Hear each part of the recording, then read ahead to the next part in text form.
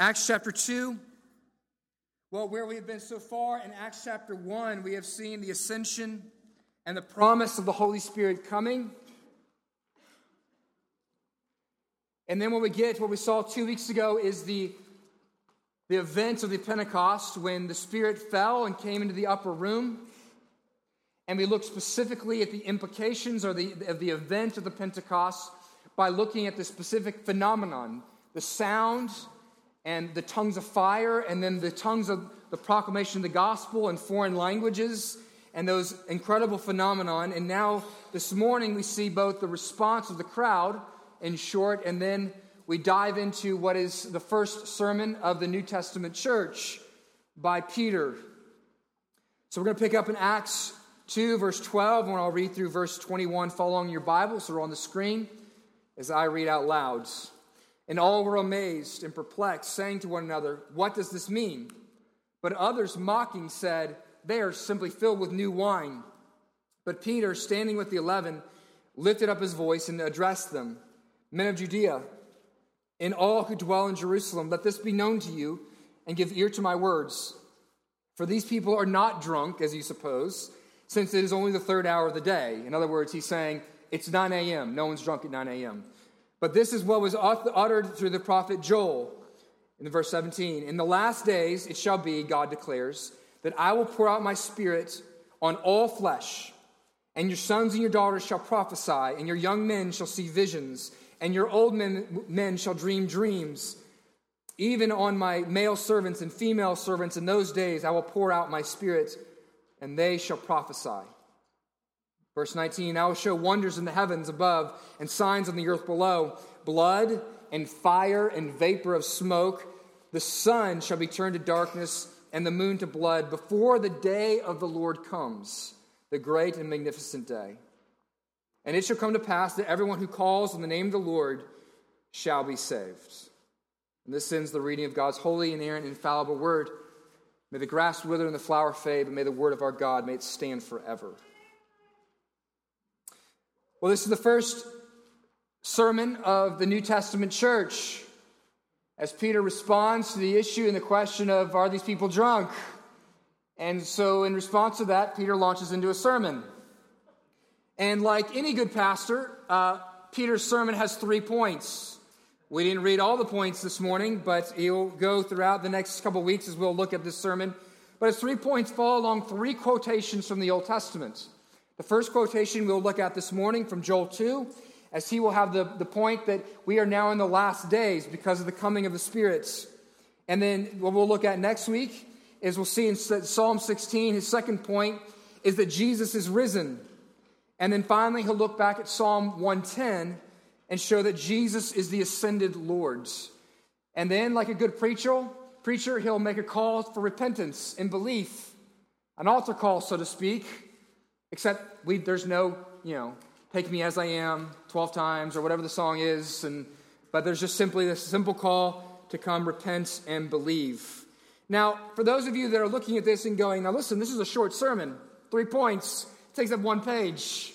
In verse 40, this is just to kind of give me some support. In verse 40, it says this, "And with many more words, Peter went on to describe God's works." This is just a foretaste. Listen, Peter probably preached for a good 40 minutes, wouldn't you think? Maybe 50 every once in a while? Listen, and then there was a time in Acts, which you may get to, when Paul preaches all day, people. So much so that someone fell out of a window and died. Ain't no one dying around here, so I don't want to hear no complaining, all right? 3 points, though, and since that's a good way to do it, actually we have 4 this morning. But this morning, what we're going to look at is this idea from Joel 2, this quote from Joel 2 and the coming of the last days. And you're going to have to bear with me this morning. I thought about simply taking this whole sermon of Peter's and going point by point as he did and kind of giving you a sketch of the whole thing. But frankly, I don't like Christians to be confused. And when you read stuff like this, "And the sun shall be turned to darkness and the moon to blood," we get confused. and so as a means of trying to bring some clarity, I'm going to have to do some teaching this morning and a little bit of explaining in order to drive this home as to what is actually going on in this text and what Peter is trying to say. So bear with me. This is going to be a little esoteric this morning, and hopefully, though, we'll drive to the main point near the end. I hope to not take too long to get there. But we're going to be talking about this idea and this idea of the last days. That's how Peter begins his quote of Joel in Joel 2, in which he says, "In the last days." He says the last days have come, and so that's Peter's point. That's where we'll start as well. Your first point this morning is simply this: the coming of the last days. The context is the people have heard.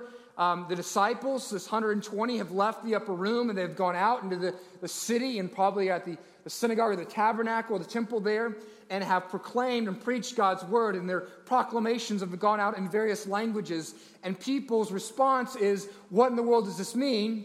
And then other people's response is, they got to be drunk. That's the only explanation for this. And Peter's response to, are they drunk, is to go to the Old Testament. That's your response when people ask you if you're drunk, right? He goes to Joel 2, and he goes and he says, no, they aren't drunk. But instead what he says is, what happened in Joel 2, what it was said there, that is what is happening here. There is one of the most well-credentialed commentators on Acts, a guy named F.F. Bruce, a number of years ago wrote a book called This Is That. And what he's doing, he's literally quoting from the beginning of verse 15 or verse 16 of Acts 2 in the Old King James Version. And which in the King James Version, verse 16 of Acts 2 says this, "But this is that which was spoken by the prophet Joel." In other words, what he's saying is, what Peter's saying is, what you see today on the day of Pentecost, this is what Joel was talking about. This is what he was pointing forward to. And so in order to understand Acts 2 and to understand better Peter's point in pointing back to Joel 2, we need to go to Joel 2 and get some context for us this morning. So Joel's in the Old Testament. Joel was a prophet of God. The prophets of old, we actually providentially looked at Jesus as the perfect prophet this morning. The prophets came and spoke God's word. They revealed God to the people. Primarily, they functioned as kind of covenant lawyers. They would take God's law and they would look back at it and evaluate God's people based on, are they covenant keepers? Are they keeping the law of God? And if they aren't keeping the law of God, they would have from the Lord various judgments or disciplines or curses that would come down upon the people. And that is what is going down in Joel. In Joel 1, if you've actually turned there in your Bible, you don't necessarily need to. I'm going to move through this quickly. But in Joel 1, what we see is that a plague of locusts has been sent by God as a means of judgment upon the people of Israel. Now, a plague of locusts, you might say, well, that doesn't sound too bad. But a plague of locusts in an agricultural society is a deep recession or depression. It means the devastation of the entire nation and the country. It means the loss of life by starvation for many people. It is indeed a significant act of judgment. And then we come to chapter 2, where Joel continues his prophecy of God's judgment. But then halfway through Joel 2, it says this, and it talks about this, that God will have compassion on his people, that he will have pity upon them. And then it goes on to say that he will then reestablish his blessings for his people, that after this time of judgment, he will give his blessings to them, and he'll care for them, and he'll send his salvation.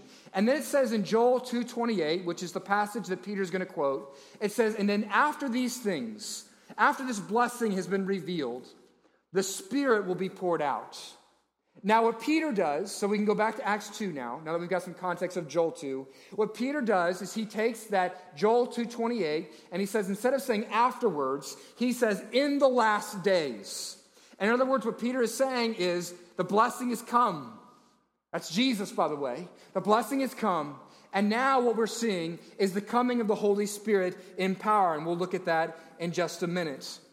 But the propositional statement that Peter is first and foremost making is this. He's saying, as he quotes Joel 2, that these are the last days. That we are in the last days right now. Now, this is kind of a literary kind of language that the scriptures use in a number of places, kind of to speak about an age of time, biblical age of time, last days. But because of the way the scripture uses it, sometimes we get confused. When we think of last days, we think of the time right before the world ends. But the last days actually refers to the time in between Jesus' first advent and his work on earth and the time before his second coming, where he'll come in salvation and in judgment. But two questions that it has to be asked this morning that I think that you're asking about the last days. Question one that you may have heard or thought about the last days is this. You might say, wait, I thought the last days was that whole Armageddon thing. Like when there's like war in the Middle East and like, there's all kinds of weird apocalyptic things going on. I thought that was the last days, and like people suddenly disappear, and like Kirk Cameron shows up places, and like that these are the last days, right? And that's not exactly what's going on. The New Testament understands the last days as being the time that you and I are living in now. And I'm going to show you this just to give some scriptural proof behind this, so that I'm not just kind of flapping my gums. Hey, 1 Peter 1:20, it says this: He was foreknown, speaking of Jesus, He was foreknown before the foundation of the world, but was made manifest in the last times for the sake of you. Hebrews 1 and 2. Long ago, and at many times and in many ways, or in some of your translation says in former times, long ago and many times in many ways, God spoke to our forefathers by the prophets. Then verse 2. But in these last days, He has spoken to us by His Son. 1 Corinthians 10:11 kind of uses another terminology that's similar. It says this, picking up in verse 11. Now these things happened to them as an example, where they were written down for our instruction, on whom the end of the ages has come. There's a number of other places in the New Testament where it talks like this, that we are living in the end of the ages, that we are living in the last days. So that's one question. The last days don't refer to the rapture or to some millennial period or to war in the Middle East. Okay? We are in the last days now. The second question some might ask is, so if we're in the last days, why in the world have the last days been going on for 2,000 years? I mean, when you think about last days, you usually think, well, okay, it's a couple days. But that's not exactly how the Scriptures use it. It's clear that the Scriptures are using it as the terminology to reflect and talk about this age, this time between the first coming and the second coming of Jesus. These days are last because they're not the former days. The days, as we looked at and just saw in Hebrews 1, and it talks about in the former days, God has spoken to us through prophets. That what we see in the time before Jesus' coming, His first coming, is referred to in this kind of narrative language of the former days, and after His coming is called the last days. And then what we're going to see, and we're going to see this in our text today, if the last days is different than the last day. There's a difference between the last couple days before your wedding and your actual wedding day, right? There's a difference between the days in which maybe you've been in jail and you're going to get out in a month, those last couple days before you get out of jail, and the day you actually get out of jail. There's something bigger and better that happens in the last days. So let me give one other illustration to kind of help you understand this. There is, and maybe Cofield will talk about this week, so he's going to be talking about narrative. But one of the most basic outlines or flows of dramatic narrative structure, and the Bible is a story, it's a narrative as a whole. It runs like this. It has an introduction section where you introduce the characters and the themes of the book, and then it has what's called the rising action. It moves up like this, if you were to see it structurally, in which the themes of the book, the tension is created. The themes grow and develop, the characters develop, and it reaches a peak, what is known as the climax. And the climax in the case of the Scriptures is the cross. How in all these themes, all throughout the Old Testament, have been building and building and building, and how is this going to be resolved? And the climax is the cross of Jesus Christ and the resurrection and the ascension and the giving of the Holy Spirit. And now that we're on the other side of the climax, it is now what's called the falling action in narrative language. And so what we're finding and what we see, so former days is the rising action, falling action is the last days. So if you can think of the Bible as simply those two kind of areas. The Old Testament is things are rising, the tension is building. The Gospels is the climax. And now we are in the day of the falling action, the last days. And yet we wait for one other day, one singular day in which everything will be fully and finally resolved. All right, could you follow me there? That was a little bit esoteric. We got creepy and nerdy there for a second, but you're able to go with me. The main proposition is this, that we're in the last days. That's what we're talking about today, and that's what Peter is saying. Now, here's the question. Why does Peter think we're in the last days? Why does he look back? What does he see in Joel 2 that he says, I think that's what's going on here today, okay? That's your second point this morning. The experience is the last day or the signs of the last days. There are three experiences or signs that we see in Joel 2 that it appears that Peter is pointing back to, or at least two that are very clearly going on in Acts 2, and one we're not quite so sure about in any way, shape, or form. But let's just walk through this, A, B, and C. Three signs. The first one is this, that the Spirit is poured out on all people or all flesh. Peter's conviction after seeing the Holy Spirit fall and come down in the upper room and then seeing these people prophesy is he goes, listen, that's what's going on in Joel 2, that the Spirit is now coming down on all peoples. This is, the Spirit is poured out. That there is a significant difference in the way the Spirit is moving and working in the New Testament, Pentecost and going forward in the last days, than the Holy Spirit worked in the Old Testament. Now here's the question. Was the Holy Spirit working in the Old Testament? Yes. The Holy Spirit was regenerating people. He was changing people's hearts. Absolutely. But were people indwelt with the Holy Spirit? No. In fact, what we find is that only a few people, there are a few places where it talks about the Holy Spirit filling people, but it seems to be momentary, and it also seems to be for a specific ministry purpose. For instance, there's one example, so we see prophets filled with the Holy Spirit to go speak and proclaim God's word. We also see a man when the tabernacle is being built by the Old Testament people as they're moving from Egypt to the Promised Land. As they're building the tabernacle, there was a man, it says, that's filled with the Holy Spirit to do perfect, wondrous carpentry acts in the building of the tabernacle. That for this specific work, the Spirit filled him. The Spirit is poured out, it seems, in drops, in a few people here and there in the Old Testament. But there isn't this permanent presence. But what we find in the New Testament is there's this permanent presence. It is this filling, this baptizing in the Holy Spirit. And so there's greater depth, we should say, in the New Testament. But not only is there greater depth, there's greater width. There's greater width. What we see here is the Spirit is poured out on all peoples, it says. So the idea in the Old Testament, what we see is the Holy Spirit is poured out primarily, and the way you experience God was amongst the people of Israel. If you wanted to be close to God and God's power, you had to be near the temple. You had to be amongst God's people. But now what we see, and the prophet of Joel is saying this, is that all peoples, whether you're an Israelite or not, will be filled with the Spirit of God. And that is a big deal in Acts. You see, Acts 1 and 2 is setting the stage for what's going to happen in the rest of the book of Acts, where we see the gospel go forward and we see the Spirit fall in power, not just upon Israelites, but upon Samaritans and upon Gentiles to the ends of the earth. So this is why the description here in Joel 2 and in Acts 2 of the Spirit's word is not that the Holy Spirit was sprinkled upon the church. It was poured out upon the church. This is the imagery here that is going on in Joel 2 and in Acts 2 is of a monsoon. Jim Whittle, who preached last week, and I were joking about this in regards to his preferred mode of baptism. You might notice that when Jim baptized my daughter last week, he tried to drown her.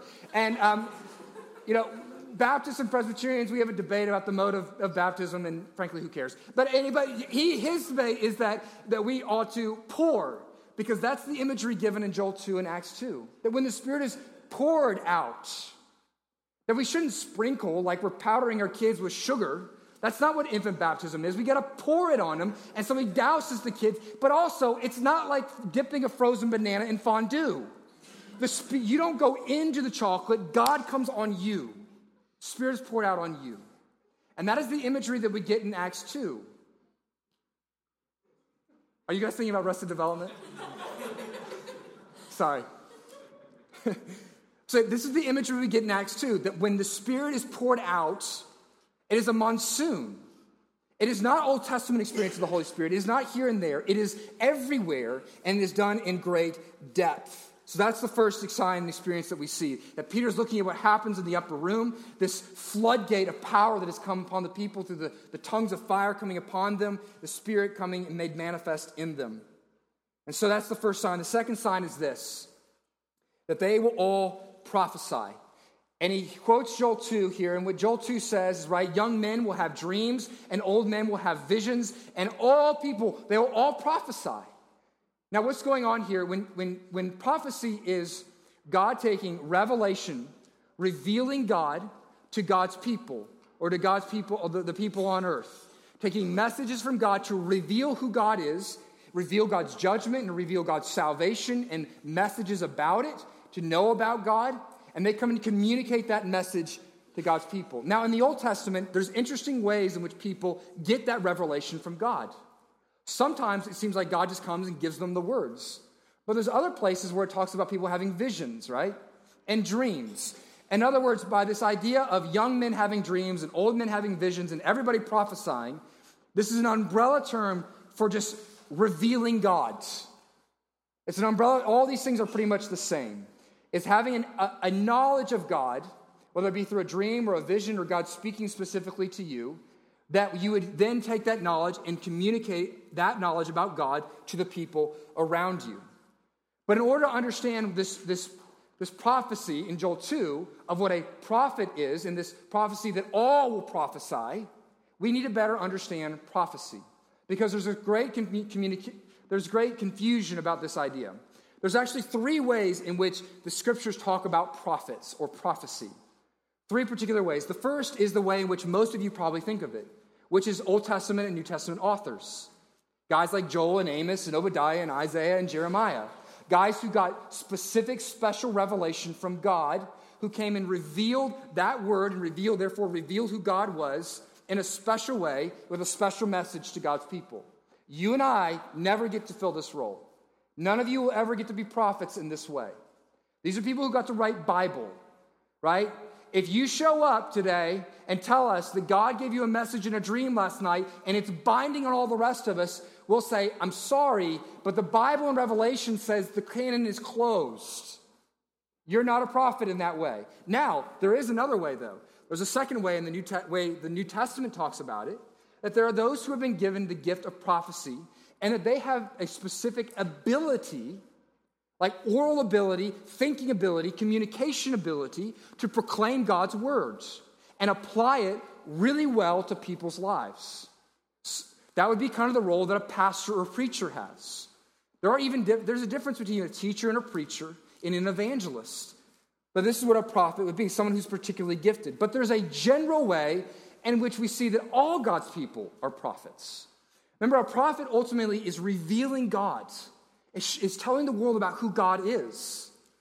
And that's what's actually being communicated here in Acts 2. That all who the Spirit of God falls on, who all that the Spirit of God is poured out on, those people will prophesy. They will reveal to the world who God is.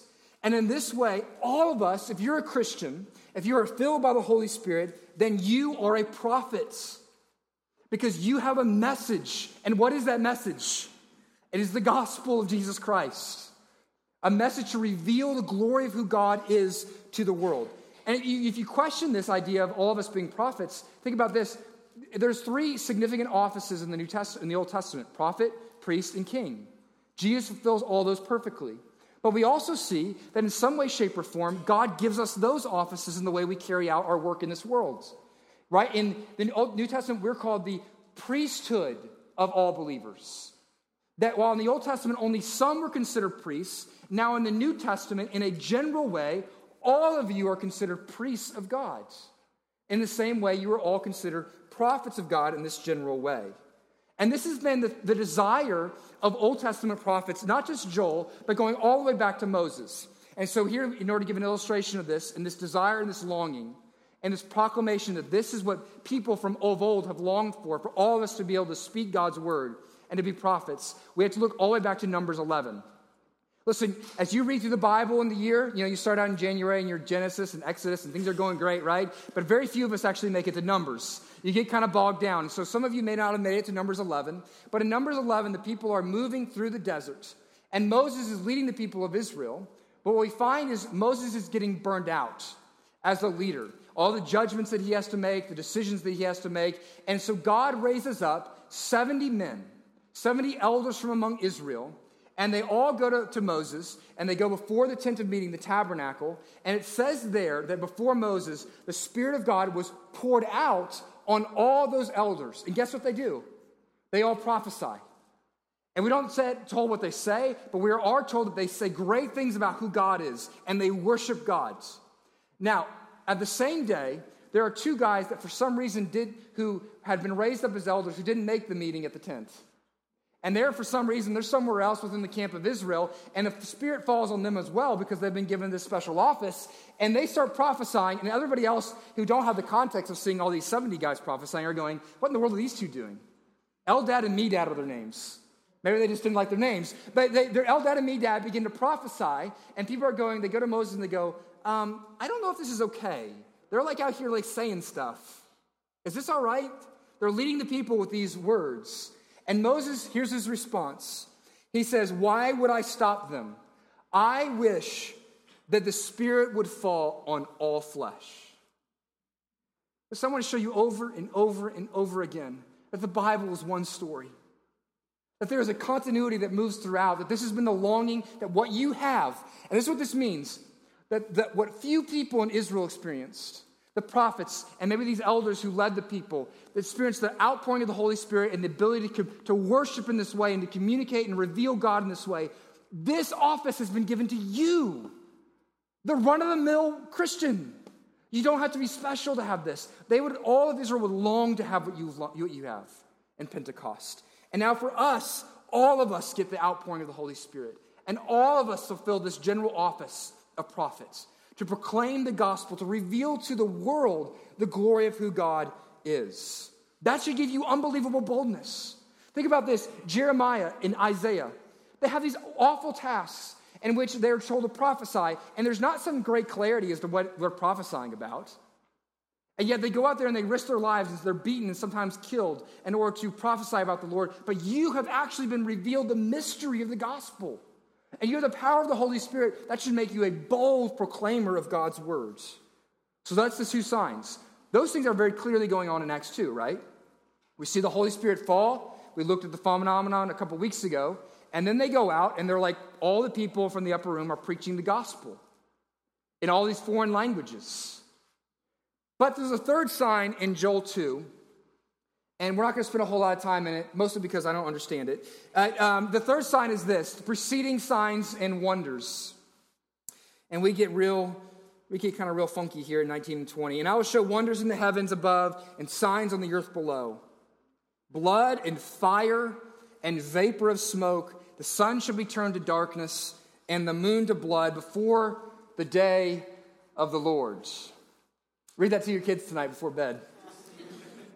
The day of the Lord. The key thing in order to give you some context before I explain this a little bit, or try to explain it the best of my ability, is there's a key phrase there called the day of the Lord. Remember I talked earlier about there's a difference between the last days, and the last day. The day of the Lord is the last day. The day of the Lord throughout Scripture is talked about and prophesied about, and what it means is it is the day in which God's salvation and all of its beauty is fully understood and seen and realized and experienced. But it's also the day in which God's judgment is fully realized and fully experienced. It's the second coming of Jesus is what it is the day of the Lord. When he comes in salvation and in judgment. So understand what's going on here. It's saying whatever these phenomenon, this moon turning to blood and the darkening of the sky, of the sun, and all this is going on in this period of the last days. And it will go before Jesus returns. Now, what are the phenomenon? What are these images? They make us rather uncomfortable, don't they? I was telling my wife was asking me how sermon prep was going this week, and I was going, well, everybody's prophesying and the moon's being turned to blood, so it's going to be a tough week at King's Chapel. But I don't entirely... I'll just kind of give you some of the ideas that people have. Some believe these are actual specific historical events that will happen. For instance, some people look at the idea of the sun being blackened, and they point back to the 6th hour when Jesus is on the cross. That when the sun it becomes dark at noon. And they say these are actual specific historical days. That may be the case, but we don't know what the rest of these are, if they are specific. It's also, some look at this and go, this is simply imagery that is of salvation and judgment. It uses kind of apocryphal kind of language here. The prophets consistently do this, where they use this very vivid imagery to describe both God's salvation and God's judgment, and how graphic it is, and blood and guts and that kind of thing, and the moon being turned to blood. By the way, some people think that's a lunar eclipse, right? Because the moon looks red during a lunar eclipse. We're not entirely sure. But I think generally, here's what commentators understand it to be, and I think they're correct. Well, they better be, because I'm leaning on them. So to understand, a consistent consensus is this, is that what is being communicated here is it's talking about both the day of judgment and the day of salvation. And that in the between time, in the last days, as we move towards that day, we will see signs, or what we call wonders, of God's great spiritual work in this world. But we'll also see these devastating, catastrophic events, things that frighten us, things that are tumultuous, things that look like judgments. See, it uses the word wonders there at the beginning. Wonders always refers to God's salvation, whereas signs are often referring to his judgment. In other words, what's going on, if I go back to that dramatic narrative structure, is that as we come on the other side of the climax, and we're a part of the following action, and as we move towards the day of the Lord, the final and full day of salvation and judgment, that on the way there, we will have experiences, great experiences, both of God's salvation, where we'll see the Spirit of God do wondrous things in this world, but we'll also see awful things happening. We'll see precursors to God's judgment. Now, let me apply this really quickly. That means this, that there are things that go on in this world that are indeed activities of God's judgment. They are precursors of what will finally and fully happen when he returns. Now, the thing is, we don't know why God's judging us on those things. Unless we have someone who's coming, a prophet, truly God coming and saying, listen, this event is judgment for that sin. Right? So when Pat Robertson gets up on the 700 Club and says that 9/11 is judgment upon America for homosexuality, he actually doesn't know that. And therefore, it's foolishness to say it.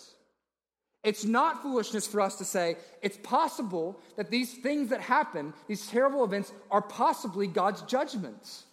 That could be what's going on, but we can't label them as being God's judgment for this because he hasn't told us. Okay?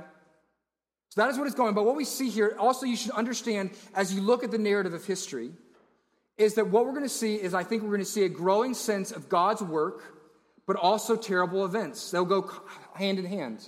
There are some people who look at the end times and what they think is this, is that things are just going to get really, really, really, really bad. And eventually Armageddon's going to hit and we're going to get raptured out of here and it's just going to go bad. And so when they look at the progress of history, other people look and they have a very optimistic view. And they think what's going to happen is it's going to get better and better and better and better. I think actually the scriptural weight of evidence would say that what we're going to see is we're going to see the growth of God's kingdom and we're going to see the growth of God's judgment come on this world, and they're going to go side by side until God finally comes in. The final resolution, the final solution of Jesus' returning will come back and clear it all up. And we'll all be happy because we'll have to stop. We don't have to talk about this anymore.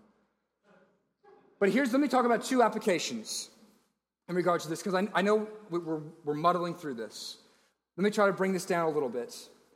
If we are indeed in the last days, and the last days, the only thing we're looking forward to is the last day. And if that last day is going to be full of judgment and also full of salvation, that comes implicitly with it a warning and a hope. And here, this is old-time, evangelical, revivalistic religion. It comes with a warning, brothers and sisters. That if we are indeed in the last days, and the only other day to come in the epoch of God's time is the day of judgment, that's a warning to those of us who have not trusted in the Lord, who have not called upon the name of Jesus. And it's also a means of motivating us whose job it is to proclaim the gospel, to warn people. Yes, it is fallen on hard times. We should not be obnoxious. We should not be out with the signs that say the world is coming to an end, right? But this should be a part of our gospel proclamation, is that Jesus has come. The gospel is there. But there is a day in which he's coming back in judgment and salvation, and we need to offer to people and warn to them that that day is coming. The second part, though, there is hope. Because if you have believed in the name of Jesus, it means this, that while we wait for a final day in which our salvation will be fully realized. Let me give you an illustration of this. Some of you, we all have experienced this, when you have a presidential nominee that you want to see elected. Now, none of us feel this way, right? So we're going to forget this year. But let's say in the past, you have your presidential nominee, and you're like, when they get elected, you're really excited, right? You're like, what do you feel? You feel hope. You feel excited. Things are going to change when they are on the day of their inauguration. Now, do you expect on the day of their inauguration that everything's going to change that day? No. That's what we have now. Christ Jesus has been inaugurated as king, And because of that, we have hope about what he's going to do in this world and about his fully realizing the kingdom coming. Right? All the other kings in this world, they give us hope for a moment and then they disappoint us. Right? Doesn't matter who's elected, people will be disappointed. But this king, he needs no election, that when he is inaugurated as king, he will fully realize all the promises that he has given to us. And so that's the hope that we have. There's a warning and there's a hope. And that warning and that hope is seen in the promise of the last days. Third point here, we see at the end of verse 21 and the end of the prophecy from Joel, the promise of the last days, the good news. With the last days being inaugurated and pointing towards the coming of the last day, there's two things on the table, isn't there? The day of the Lord is going to be a day of judgment or a day of salvation. But the beautiful thing, and here's the promise at the end of verse 21, that you can escape judgment and you can experience salvation no matter who you are. Because what does it say? It says this in verse 21, it shall come to pass that everyone who calls on the name of the Lord will be saved. This is the promise. And that we may not come to fully understand all this other stuff, but we love this. That on the day of judgment, the day of salvation, we have this promise leading up to it, that if you call on the name of Jesus, you call on the name of the Lord, you will indeed be saved. That's good news. Now listen, this is a good news that's actually always been there, right? Peter's quoting from Joel 2. And it says there, if you call on the name of the Lord, you'll be saved. And in fact, the main way in Genesis, the way you are talked about as being a upstanding, righteous person, is it describes them as being people who call on the name of the Lord. But there's a twist. This is an old message that you're saved if you call on the name of the Lord, but it has two new twists to it. Twist one is this, that Jesus is Lord. That who the Lord is has been revealed in the gospel of Jesus Christ. That the greatness of this God that we serve, the greatness of the salvation is seen in Jesus. And so that's one new twist. It's been revealed to us. The second new twist is this, that the invitation that all will be saved, and that invitation going out to all people is available to all people and not just to Israel anymore. You see, in the Old Testament, what we have in the Old Testament is a religion that says to the world, come and see. Come and see. You see, Israel is to be this nation of blessing. It was to show the blessing of God's hand upon this nation, and all the nations of the earth were to come to Israel and to join them in the worship of God. But now what do we have in the New Testament? We don't have simply just a come and see religion. We have a go and tell religion. Because now the call that anybody who calls on the name of the Lord will be saved goes out not just to Israel, but to all peoples. And it means, it tells us, and again, this is a precursor of all that's going to go on in Acts. That this is part of our mission, that because of this promise, we can go out to the ends of the earth and tell all the world, if you would simply believe in his name, you may be saved. Now, this leads us to our final point this morning, very briefly. And that's this. It's the ministry of the last days. So we've dealt with all the esoteric stuff. We've dealt with the nerdy stuff. We've dealt with the confusing stuff. We come down to this, pretty much an application point. It's this. That the ministry of the last days is that you get to proclaim the gospel boldly. You get to proclaim the gospel boldly.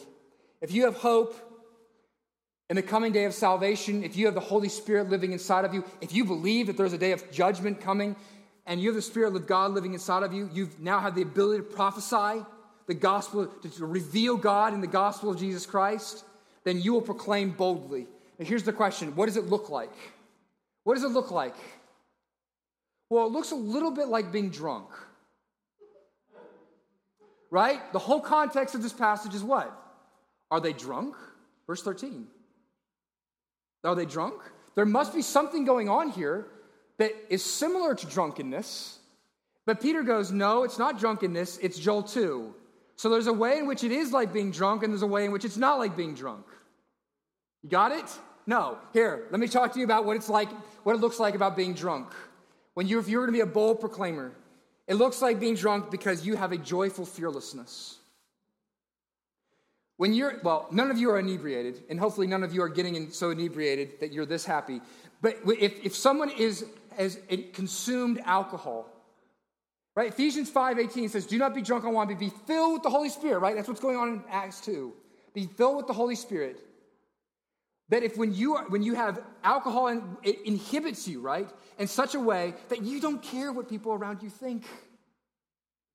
And that is how they're acting. They hear these people come busting out of this room, proclaiming no matter what happens, no matter what, they don't care what everybody thinks of them. They're proclaiming the gospel of Jesus Christ. Now, let me think about this. What happened 50 days earlier? Jesus, the heart of the gospel, is crucified for proclaiming this gospel. And yet these people are inhibited enough, are drunk enough on the Spirit, that they're willing to be this bold, that they're so fearless in the face of possible persecution, that they would get up in front of the very crowd that shouted, crucify him, and say, you crucified him, but you got to believe in him. But that's craziness. Only someone who's filled with the Holy Spirit or somebody who's whacked out drunk would say such a thing. And that's why they think they're drunken. Listen, you have a new boldness when you proclaim the gospel, when you're filled with the Holy Spirit. So that's what it's like. That's how it is like drunkenness. How is it not like drunkenness? It's not like drunkenness in this way. Ephesians 5:18 says, don't be drunk with wine, but be filled with the Holy Spirit. Now, what does alcohol chemically, scientifically do to you? It depresses you, doesn't it? Not like you get in a bad mood. It depresses, your function. And it's a part of the inhibiting. It lowers it depresses your brain waves a little bit in such a way that you don't care what people around you think. So in other words, what alcohol does is make you stupid. So you're communicating boldly about how great you are because you're being stupid. But in the gospel, it's not like drunkenness, because what we see here is the opposite of being stupid. Instead, you have a greater intelligence. You have a new knowledge. In other words, drunkenness, when you're drunk, you don't have a great vision of reality. You've lost a sense of what's going on around you. But when you're filled with the Holy Spirit, you now finally and fully for the first time can see reality. That's what's going on. In such a way it's this, that you can see the proclamation that there's a day of salvation, a day of judgment coming. And so therefore you go, I can see that these people are on the way to judgment, and I must do something about it. I got to do something about it. You have joy in this because, listen, they may do whatever they want to me, but I know I am accepted before Jesus because God has spoken to me, and the objective reality is mine before the throne room of God, who says, you are my child, and I will never let you go. That's the reality they have. So like Paul says, I am not ashamed of the gospel. You look like a fool to everybody else, but it is the truth ultimately and eternally. So here's the question as we come to a close. This is last days ministry. What do? What's going on here? The filling of the Holy Spirit, are they drunk? No. They're not drunk. They're involved in last days ministry. These people are filled with the Holy Spirit, and they're given such a boldness and such a fearlessness and such a joy that they are willing to proclaim to the world the gospel of Jesus Christ. Would you join last days ministry? Sounds like a Pentecostal ministry, doesn't it? Yeah. It should be. Last days ministry. That's what you should be a part of, the proclamation of the gospel. Would you be considered, brothers and sisters, a fool? Would you be so blatant and so abundant in your proclamation of the gospel that people might consider that you're drunk? I don't know what that looks like. But the people would say there is something going on with them because of the boldness with which they get up and stand up and say, I love the gospel. Could you be involved in that kind of ministry? The good news is this, brothers and sisters. The mystery of Christ Jesus has been revealed to us. What the prophets long to know, what the elders of Israel long to know, you've got it. And you get to be those prophets. And you have all the promises of the gospel. Therefore, you can be bold, uninhibited by what the world thinks of you. Would you join this gospel work and join last days ministry? We'll end there and be done. Let's pray.